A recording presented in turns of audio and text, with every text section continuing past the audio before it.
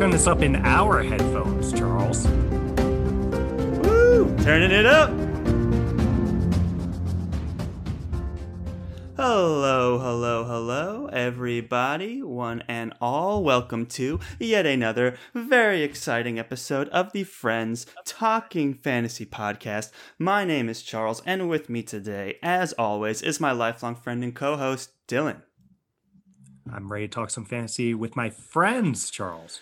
Ah, yes, we use the plural yet again. We have another friend on the show today. We are honored to be joined by a fantasy blogger extraordinaire, Peter the Swordsmith. Peter, welcome to the show. Thank you so much for being on today.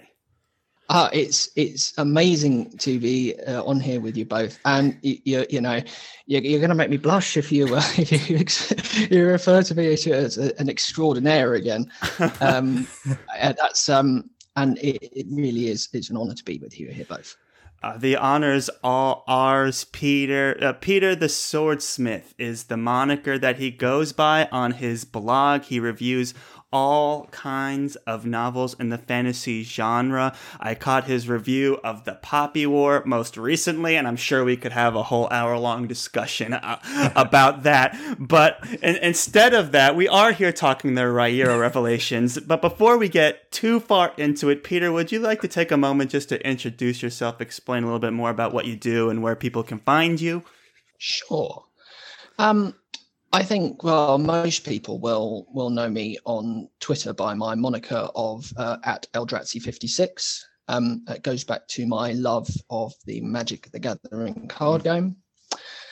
And for those who follow my blogging work, find me on the Swordsmith blog, which, along with my assistant editor, Vesna, we review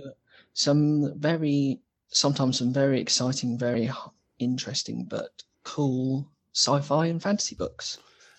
Yes. All right, guys, highly recommend checking it out. And when we've had a couple back and forths on the Twitter sphere now, and we had discovered this. We were talking about some of our favorite fantasy series of all time, and one of the series that we both had this mutual fascination with, and that's Dylan, me, and Peter. We all kind of were able to relate to the Rhaenyra Revelations by Michael J. Sullivan. So we thought, let's take this conversation to the show and let's go ahead and have this discussion. And we decided to make it a spoiler-free discussion so that we can recommend it to people and bring in people who maybe have heard of the series but haven't given it a try yet. So what we're going to do here is just kind of gush about the Rhaenyra Revelations, talk about why we love it so much. And yeah, it's super exciting. And I don't think there is any other place to start except talking about our main cast here of Royce and Adrian. This is a duo that in the fantasy community gets brought up time and time again of like the best example of a buddy duo in fantasy, the best friendship in fantasy. And it's on the short list for myself as well. Peter, if you could describe, I had read your post on this when you talked about your favorite series. What makes Royce and Adrian just jump off the page and makes it everyone's go-to for best fantasy duo? Why? Well, when you first read the book, that Royce and Hadrian are in a situation, and it's summed up for me in the opening pages when Hadrian turns to Royce and simply says, "Sorry." To him. And the situation kind of escalates from there. But the wonderful thing about them is how they rely on each other and how they know each one's sort of strengths and weaknesses and what they can do well and certainly what they can't do, which is so important for the stories. I agree completely. It's one of those things where a lot of times the best, like when you just listen to two people that have been friends for so long and you just listen to them banter back and forth, you really get the sense like you're become almost like a part of it. You've become implicit to their bantering, their jokes to each other, and even just the implication of, oh, I'm sorry. It's like, oh, this has happened before. They're kind of in this together, and it's just, it's one of those things that it makes it so full of charm. Yeah. Yep. It is charming. It's wonderful. And one of the things I have found is when I return to this series is I almost greet Royce and Hadrian like old friends. Yeah, definitely. And that's something you see spoken of quite a lot about them. And I think for fantasy characters, that's something that's easily ranks them up as one of my sort of within my top 5 fantasy characters. Certainly character duos. Oh yeah, duos for sure. I think that's a very common sentiment across a lot of our Twitter sphere that we have seen. I don't think it's any spoiler to say what's on the back of the book. You have Royce Melbourne, who's a skilled thief, and you have Adrian Blackwater, who is a mercenary, and they're best friends basically, and they make a living together carrying out different assignments, jobs, tasks, and then this story kicks off when they're hired for a very specific task of stealing a famous sword, and then that kind of throws them in the middle of this whole conspiracy plots. They just get thrown into the middle of it, and I think that's another thing that makes this friendship so charming as well. They've known each other for so long, and as they get deeper and deeper into these conspiracies and they become more and more important in the world around them, it's just kind of funny to watch them gain that notoriety while they also are always these kind of, friends that are bantering and getting into hijinks and they know each other's faults and things like that. So to see them thrust into this is such it builds their character. It's amazing. Yeah. I just love these duos that have those. It's like they have a ton of differences, but underlying it is that level of just trust, where it's like, look, I have trouble understanding you and why you are the way that you are, but I just know that underneath it all is that deep sense of care for me, and whatever you're doing, I'm going to trust you because you have things that I don't, and you can see things that I am unable to see.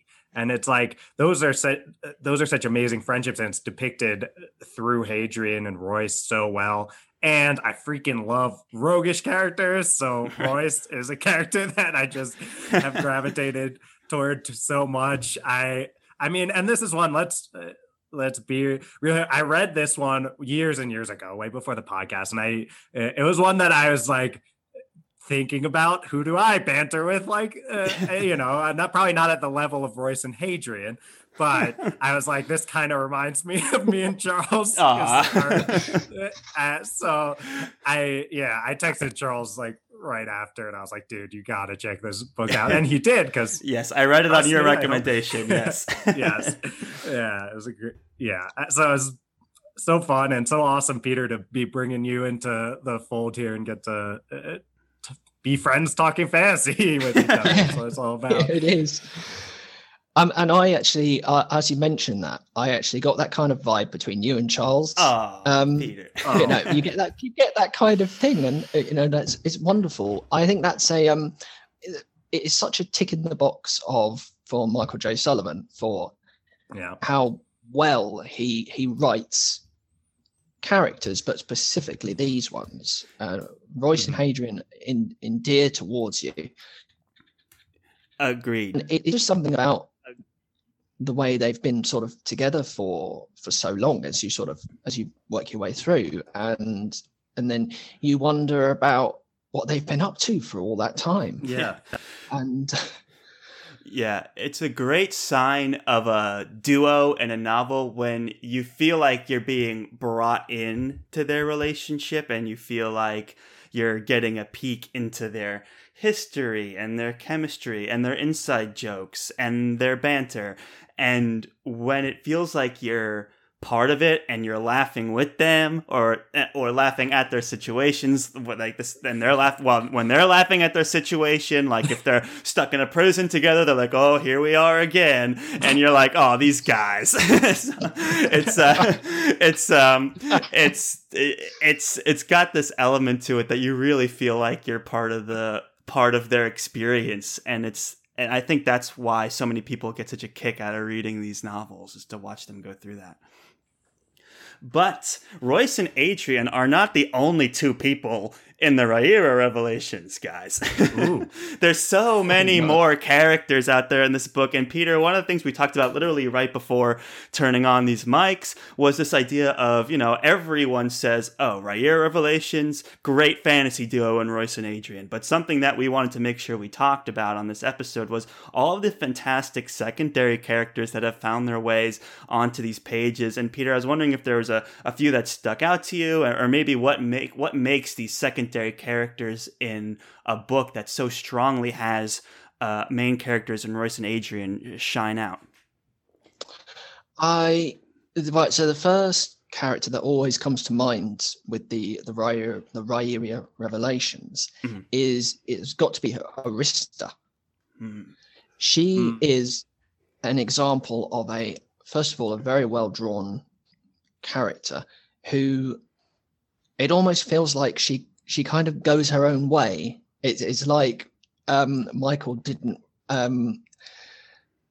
wrote this character and she kind of goes off on her own hand, and it's wonderful in certain scenes and what you discover about her. And something I love about Arista is just her determination. She's so determined to succeed. Yes. Oh, that's yes. Yes. I always love the proactive and the relentless and the characters that show initiative. So I definitely gravitated toward her for those same reasons, Peter. She's a fantastic character, and she has such an amazing journey throughout. So this is a pretty long series. It's got those books that got mushed together into, you know what I'm talking about? There's the first two books got mushed together. It's like The Crown Conspiracy and Avon Partha, if I'm I don't know if I'm saying that right. Yeah. Got mushed together into Theft of Swords and so on for the next two books. Right. It was released as a trilogy, but each book has two books in it, so it's 6 books in total, just released in a trilogy format. Yeah. And such a journey we go on with all of these characters. And she has, I think, one of the most interesting and most, I guess, change-inducing journeys. And that comes, I think, from Peter, that determination that you're talking about. Yeah. No, I wholeheartedly agree with that statement, of course. But again, I just admire her, and she has a wonderful arc as a character across all 3 books or 6 books, depending on how you look at it. She has a wonderful arc. Definitely. And I also appreciate it, when you have such a charismatic, duo in Royce and Adrian. It's always nice to have a character that can stick out so much on their own and have their own energy separate from what they're getting themselves into. Royce and Adrian are getting themselves into, and it just adds to this world. And we have we have a whole trilogy here, 6 books, and the amount of story that we get beyond just Royce and Adrian and their shenanigans is really rich in this world. So all these secondary characters play such an important part.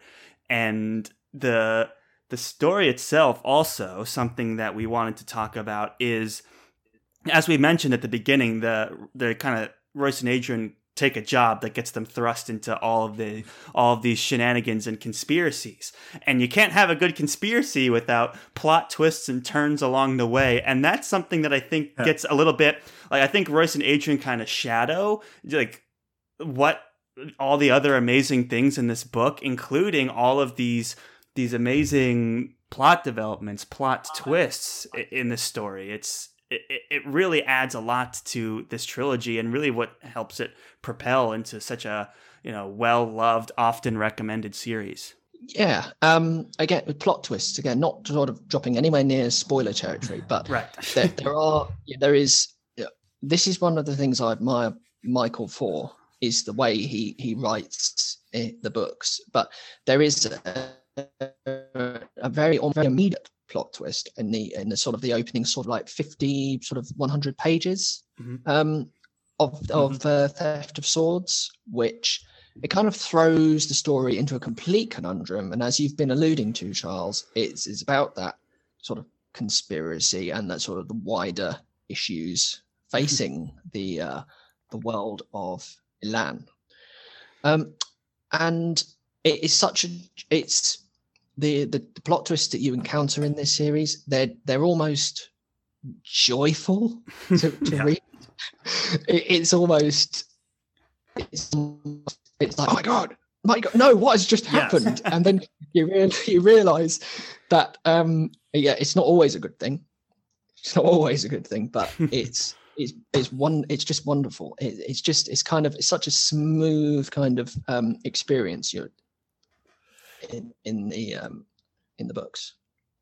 I agree so much, Peter, and that joyful is such a great word for it. And I think it's like, I just remember these moments, and I guess it reminds me of the experience of reading Brandon Sanderson books too, where it's like you see all of these pieces that you were like that seem disparate, and then all of a sudden you reach this point where Michael ties it all together at once. And you're like, I'm overloaded with how like satisfied and joyful, and how it's like, oh my God, all of this at once. How did you these all seem like separate strings. How'd you tie them all together? And joyful is a great way to describe it, Peter. I remember so many of those moments. Yeah, no, joyful is excellent. And comparing him to Sanderson also is interesting as well, because something that I think of when I see all of these twists and turns and these Sanderson-esque stories, I also am reminded of there's this idea of the reader experience, and authors like Sanderson and authors like Michael Sullivan, it's like, hey, the reading experience this should be fun. They should have these revelations, these moments where you're like, whoa, oh my goodness, this is amazing how this has come together. This moment of okay, I'm going to leave clues for them and then tie together at the end. It's like, it's one of those things that as an author, when you go through that, it makes the reading experience just so enjoyable and so much fun, and you're like, oh, there's payoff at the end. It's like not every author sets out to do that, but Michael Sullivan and Sanderson, within the two, and where they overlap is that they often deliver on this hey, there's gonna be these aha moments and these joyful moments and these intrigue moments that really will make all of these clues you're reading along the way, all these little bits and pieces you're leading on the way, pay off in a big way for you as the reader. And I just love when books do that. It's not easy to do, and it's just so, as you said, joyful when all the pieces click together and you didn't realize it, and all of a sudden it comes together in a major way. It's an experience that as a reader you're always chasing, I think. So that alone is just highly recommended. Yeah. Yeah, it's one of the things that makes the books so satisfying to read as well. And I'm not sure who did it first, but I certainly read Michael J. Sullivan before I majorly read Brandon Sanderson. Oh, interesting. So again, that satisfaction of a well put together story clicking together very, very slowly. Well, not always slowly, sometimes very quickly, but then very slowly. And I've got a special term for it when we talk about it later. But again, it's so satisfying just when it all kind of comes together and you read it and you realize, we're here. Yeah. I want to hear the term. Yeah, the term, Peter. We want to hear it. Just dropped a tease, Peter. What we call in the podcast biz a tease. We got to hear that. Right. Well, the term I have for this is that Michael J. Sullivan is a master of what I call turning the screw. So this is a story that it starts small, quite insular, because you follow Royce and Hadrian, and then stuff happens, and then the world kind of opens up, and everything falls into place while he's turning, but he's turning it so slowly, and then things happen. Yes, suddenly it just clicks, right? It's finally in, and that moment, and that is kind of that moment of satisfaction when you are actually turning a screw and you're like, okay, it's in there. And then you kind of back away like, oh yeah, nice. That's such a great term, Peter. I feel like Charles is writing it down right now. Writing it down, Charles? Well, I'm not right. I am taking a very strong note of it, and I was going to say, this is why you have to follow Peter both on Twitter and on his blog, because these are some hot takes that only a strong blogger familiar with the fantasy genre can drop on you. I was not ready for that. this idea of turning the screw, but it's so true. And it's like Dylan says, like you can feel it, like where it's fitting together, and then it grips, and then it's you see the end, and it comes through, and wow, it's very well said, Peter. I like that phrase. I'm glad we didn't wait. The tease was worth it. Very, very Michael Sullivan of you. My hastiness had me coming in with the okay, yeah, let's hear it now though. So, right. Yes, thanks, Peter. Cool. That's going to be in the lexicon, I think, now over there at FBF. Excellent. It's spreading, which is exciting, and it's adding to our world building, which leads us into another discussion topic that we wanted to make sure. Thank you. I wanted to make sure we talked about. No fantasy book is complete without an exceptional world built around it. And what has struck Dylan and I when we've talked about the world building for Michael J. Sullivan and a lot of more modern fantasy authors is how much do they embrace the high fantasy setting, how much do they embrace the grimdark setting, and how do they bring their voice into a genre that's been so well established since like The Lord of the Rings. And we always thought that the R'yr Revelations was this. It succeeded in being very modern feeling, but it had all of the charms and delivered on all the promises of a high fantasy setting as well. And Peter, I wanted to get your sense of the greater world building of the R'yr Revelations and how you would describe, what is this setting? What is this world? What was Michael Sullivan's approach, and how does it stand out in the fantasy genre amongst so many other pillars in the fantasy world? Okay. So the R'yr Revelations kind of, certainly for me, occupies sort of several kind of different sort of sub-genres of fantasy in terms of world building. When you read the books, you'll get this kind of sense, but it starts off in a kind of more like an urban setting. So you have quite sort of like urban fantasy, but then it kind of, it's in this world, this world, and turn the books over, or you read in an ebook, and you see the map of Ilan, and you see the specifics. You realize that this is a big world, and then it starts off small, and then it envelopes, and then you get the high fantasy with various aspects that we will not mention because we'll start entering spoiler territory. But then there is that element of grimdark in there, because there are some very well delivered fight scenes, which can become quite violent and quite nasty, and there are some quite nasty bits in places where it's like, oh,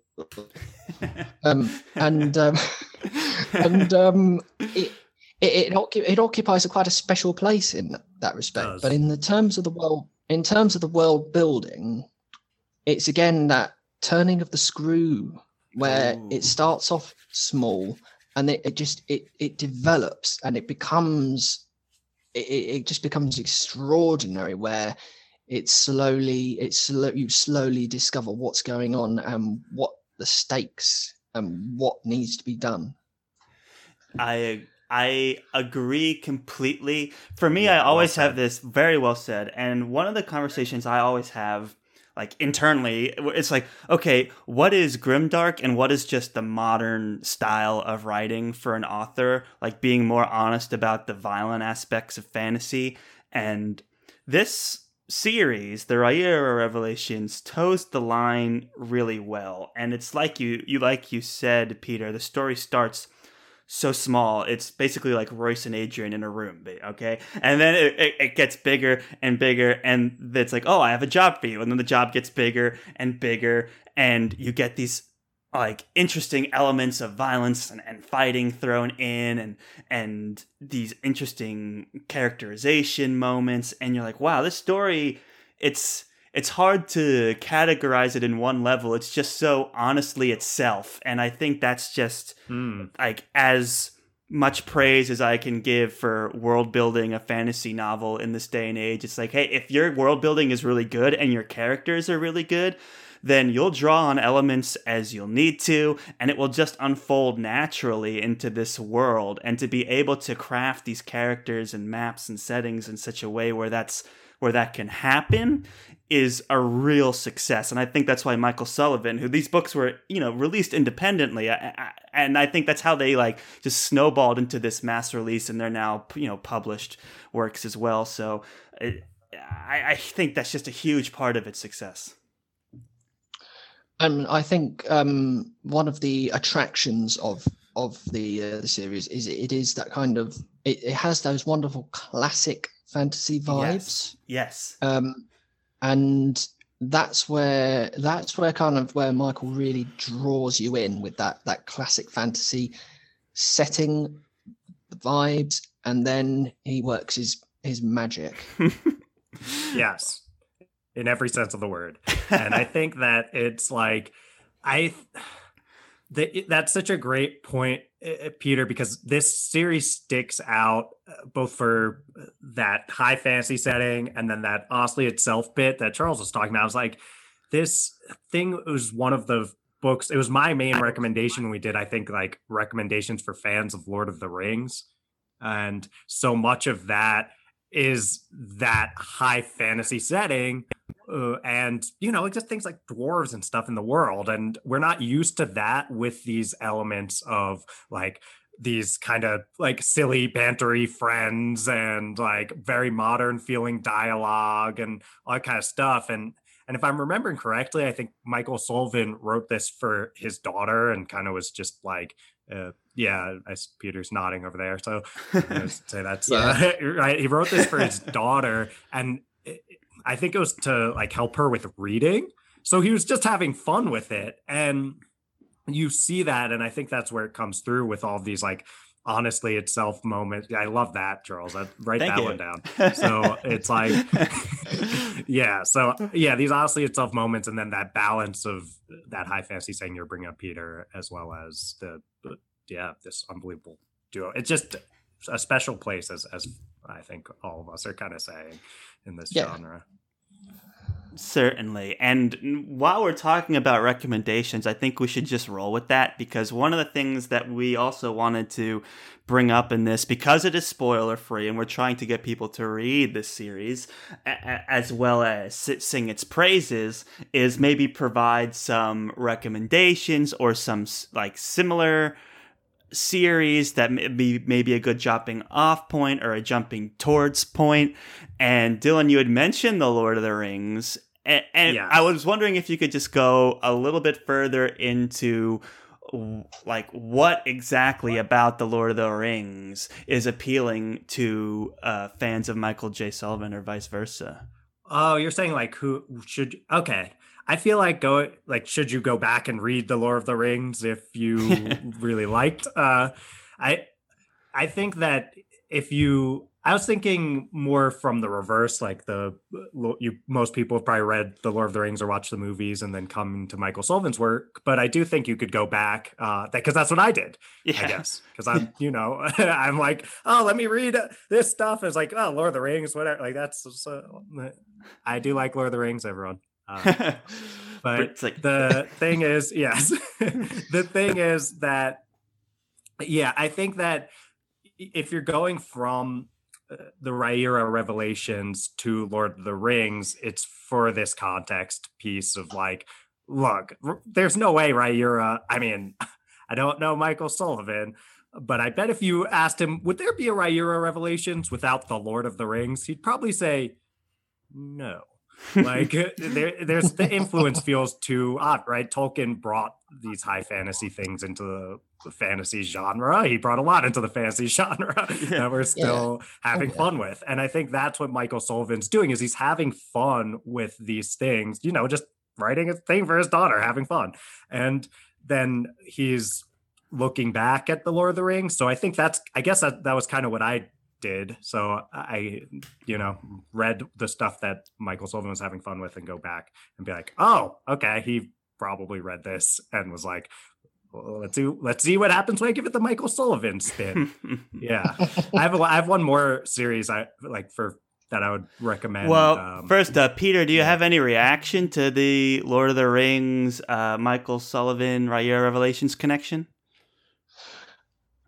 I would probably recommend it to anyone who has read The Lord of the Rings. Sure. And I sort of completely agree with you, Dylan, about the sort of the comparisons and not the comparisons as such, the things you will find that you enjoyed about The Lord of the Rings, you might find within Michael J. Sullivan. I think it's an important point maybe to say that you might enjoy this. Yeah. That's fair. If you did that, because if I know fantasy readers, then they're people's tastes, opinions, and thoughts are always going to be different. And your mileage may vary. Yeah, exactly. Yes. Exactly. So Dylan, you had another recommendation for us. You want to get out there? Well, we just read The Shadow of the Gods by the incredible John Gwynne, and we recorded an episode on that with the incredible Sam Book in Hand. That we did. And that was so much fun. And I was thinking this kind of like special place in the fantasy genre that draws from some of these old school world building elements, high fantasy elements, and things like that. And while bringing in that more like some of these grimdark elements, some of this intense violence, and that just sitting in that balance in a place that's, geez, Charles, what did you say? Like something itself, but it's like honestly itself. Honestly, I wrote it down, it's so like, I remember. Yes, I know. See, that's that's why this works. So I feel like both, it's a totally different setting, a totally different world. You've got that like Nordic setting from John Gwynne's work, so don't expect it to be this high fantasy medieval setting, but just this like wonderfully itself merger of the older mysticism and like high fantasy stuff with the more modern feel that we've been talking about. I think both John Gwynne's work, at least we've only read The Shadow of the Gods so far, but from what I've read of it and what I've heard from all sorts of folks on Twitter and stuff, as well as the wonderful work of Michael Sullivan's like merger of those two elements. So I'm like, those two are the connection that I see. Interesting. And I know, Peter, that The Faithful and the Fallen is a series that you've listed on your blog as one of your favorite fantasy series. So I'm wondering what your reaction, like if you have any comparison points between John Gwynne's work and Michael Sullivan's work here in the Rhaenyra Revelations. Well, firstly, I'm really shocked that neither of you have read the Faithful and the Fallen. I know. I think a lot of people that listen to us are. I'm just like, we'll get there. It's been recommended countless times, and you are one of those strong voices. I can see it on the shelf. Eyeing it longingly, like. Yeah. All right. Okay. Let's just get back to the question. He's trying to resist the urge to throw The Faithful and the Fallen series through a Zoom call across the pond here into the US. That would be an almighty throw if it did happen. with how much I feel like you want to, you might be able to make it. Oh well, I can't get to it easily at the moment. So, but the sort of comparison between Michael and John is an interesting one. Certainly with the high fantasy world, which is, again, as I've alluded to on my blog, is that genius of secondary creation, where an author, and this is for the benefit of people listening to the podcast who might not understand what that term means, the term is used to where an author takes a setting and blends it with a fantasy setting, so that you get that otherworldly but potentially familiar sensation or feel when you read the book. And The Faithful and the Fallen is an amazing example of that. It's definitely that high fantasy comparison with the Rhaenyra Revelations, I would see. And also that if you're looking for a recommendation, you would come for the amazing characters, the world building, and also a very good story. Yeah. That's well said, Dylan. Right. I hope you were taking notes through that. that doesn't happen very often, me taking notes. But I was thinking, genius of secondary creation. Was that the line you dropped, Peter? I'm like, yeah. You, Charles, since you have your notebook over, I see him writing it down. So that is so true, Peter, and I think that's brilliant. I think you're adding a lot of these phrases that might be coming up. I know, we're getting educated here. This is fantastic. I'd say I have one last comparison between Michael and John. Okay, having only read Shadow of the Gods, as we all now know, we've been outed. But I will say that what I really liked about Shadow of the Gods, that I also really like about Rhaenyra Revelations, is I feel like a lot of times with modern authors, there's a lot of pressure to jump into the grimdark aspects, or maybe jump into the morally gray aspects of a character, or like rogue characters, whatever, of which all these books have.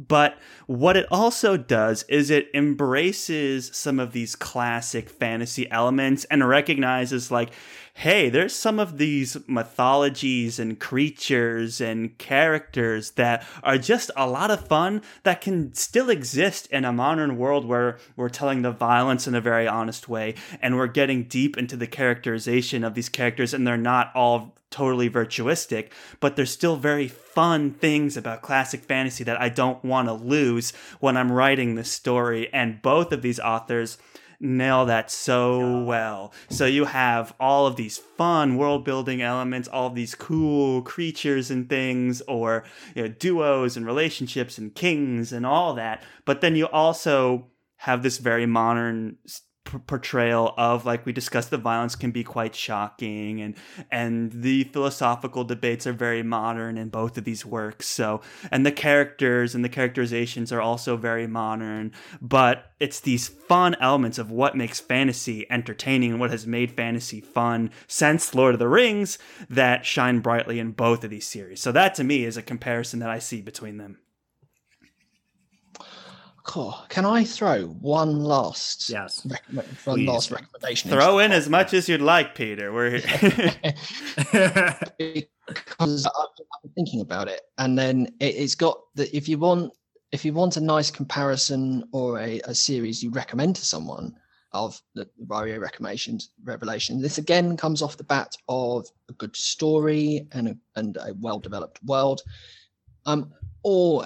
Always, and don't give me too much stick for this, going to say The Kingkiller Chronicle by Patrick Rothfuss. Oh, give you shtick. Come on. Do you know what show you're on? Yes, we love The Kingkiller Chronicle. I know.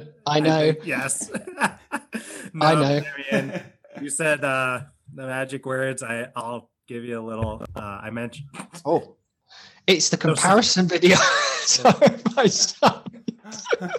So for our listeners, I do this sometimes when we have guests on, is I'll throw like background videos on the Zoom call. I wish you wonderful listeners could see this picture of me. It's me when I grew out my beard really long, trying to be like Patrick Rothfuss. I'm wearing like a same navy blue shirt as him. It's like a famous Rothfuss picture. And I will have to say that Patrick Rothfuss, author of the wonderful Kingkiller Chronicle, does rock a beard much better than me. As do two people I'm in this Zoom call with, also two wonderful beards. You both are rocking it. Too kind. You really are. But I mean, we love the Kingkiller Chronicles, but Peter, I'm curious to hear you connect it to the Rhaenyra Revelations, because for me, I didn't make the connection, but I'm very interested, and I think I know where you're going, but I'd love to hear where this recommendation is coming from. You would look at it the same with there are some wonderful characters in the Kingkiller Chronicle. It is a very well developed world.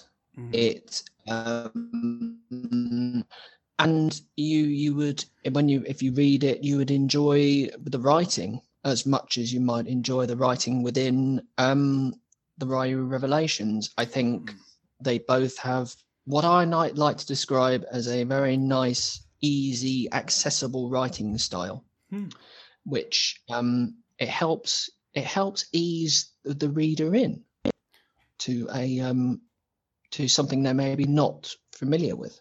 That's well said. I would, because to me their voices as authors are so different, but what they have in common is they both have this charm about them, and it's that charm that is so inviting and is so unpretentious and so direct in a way that is approachable to a lot of readers, and that's a really interesting connection. I agree completely. It's so interesting because I guess I don't usually think of Patrick Rothfuss's writing as necessarily like accessible, because I get caught up on this like idea of it as like the beautiful prose, but that is what makes it accessible, is like you forget you're reading like you just lose yourself in it, right? You just kind of are like, oh wow, this is just kind of like being told a story, and I do see that connection to the accessibility of Michael Sullivan's writing too. So you kind of you blew my mind a little bit there, Peter. I'm gonna be honest, because I'm like, what? Wait! I can call Rothfuss's writing accessible and feel like I'm being correct. I was like, yes, I can. So, yeah, because you can have a high fantasy world that you feel like, oh, that's a detail I gotta do I have to remember that detail? Is that going to be a clue for later? Is this a character that's going to come back or not? But when you're reading Rothfuss and he's going like, oh, but you're like, oh yeah, this is so good, and you always just get a sense of the scene. And Michael Sullivan as well, you're just enjoying the moments of being in there, and you're not too concerned about, is this a clue? Is this a character that's, going to come back? Is this a world-building element? It is, and it always pays off. And again, that's that reading experience I love to talk about. It's like, it will, and you just can read it and appreciate it on face value. And it's you don't have to get lost in the details of either of these stories. Like, the details present themselves in ways that we can enjoy them through the narrative and not have to like be reading that much deeper to figure it out, which you can if you'd like to. And there's tons of like content creators focused on theorizing for Kingkiller Chronicles, and there's plenty you could in the first book of Rhaenyra Revelations try and predict for the next two. There's no end to that, but it's certainly not a requirement for the reading experience and to enjoy the story. And that's such an interesting comparison, Peter. I'm like talking myself more and more into it as I'm going. I know. Every time Dylan speaks, they've got this wonderful picture that comes up of Rothfuss there, and then Dylan there. I've got to say it's 10 out of 10 for effort, Dylan. Oh, there you go. Effort, right? I know, that's exactly 10 out of 10 for effort. Yeah, no, yes, 10 out of 10 for effort. Like, you can still see the part. Like, I was talking before we started recording, I was talking to Peter and Charles about this. It's like, you can see that my mustache doesn't actually connect to my beard despite months and months of trying. And Rothfuss is killing it though. So it's funny. It's like Dylan's expounding all this wisdom, and yet when he pops up, we see this, hilarious but amazing photo in the background. So It's trying to. You're gonna have to post it, Dylan. So people will know what we're talking about, and that's something you can take a note on. So I guess I'll give a recommendation, and this one might be coming out of left field here a little bit, but it wouldn't be an episode of Friends Talking Fantasy if we didn't talk about the Kingkiller Chronicles and also the work of Joe Abercrombie. And I'm bringing up Joe Abercrombie only because of the charm and the humor. They're very different kinds of books, but I will say the characters in both, Abercrombie's work and in the Riyria Revelations, just listening to them talk to each other and listening to the narration is funny. They're not telling jokes to each other, but the moments they're in and the things they say make you feel like you're along for the ride with them and you're laughing and you're like, oh, that's clever, or oh, I get why that's a joke. Like I recognize that Abercrombie's telling a joke through the way he's writing this character's narration. Same thing with Riyria Revelations. It's like you said, it opens and one's just apologizing to the other one. It's like that's inherently funny, and it only goes further from there as you get to know them and you get to catch on to some of these isms that they go through as part of their relationship. And very few authors' voices in the genre present humor in that way, and I think that's just why the connection between the two of them is so strong for me. I mean, Abercrombie's telling different kinds of stories than that's in the Riyria Revelations, but just the humor between characters and dialogue is very strong between the two of them. So that's why I am making that connection and making those recommendations. That's a very very interesting comparison, actually, Charles. Again, not having read much of Abercrombie, confession. Oh boy, it's the tables have turned now. I'm going to try and throw all of the first law through the Zoom call, through the pond here. I think Dylan has left his chair. He's going to his bookshelf. There he is. He's back. Right. He's got an armful of books. But you were saying, Peter, we had to do that. Had to do that. I know it's all right.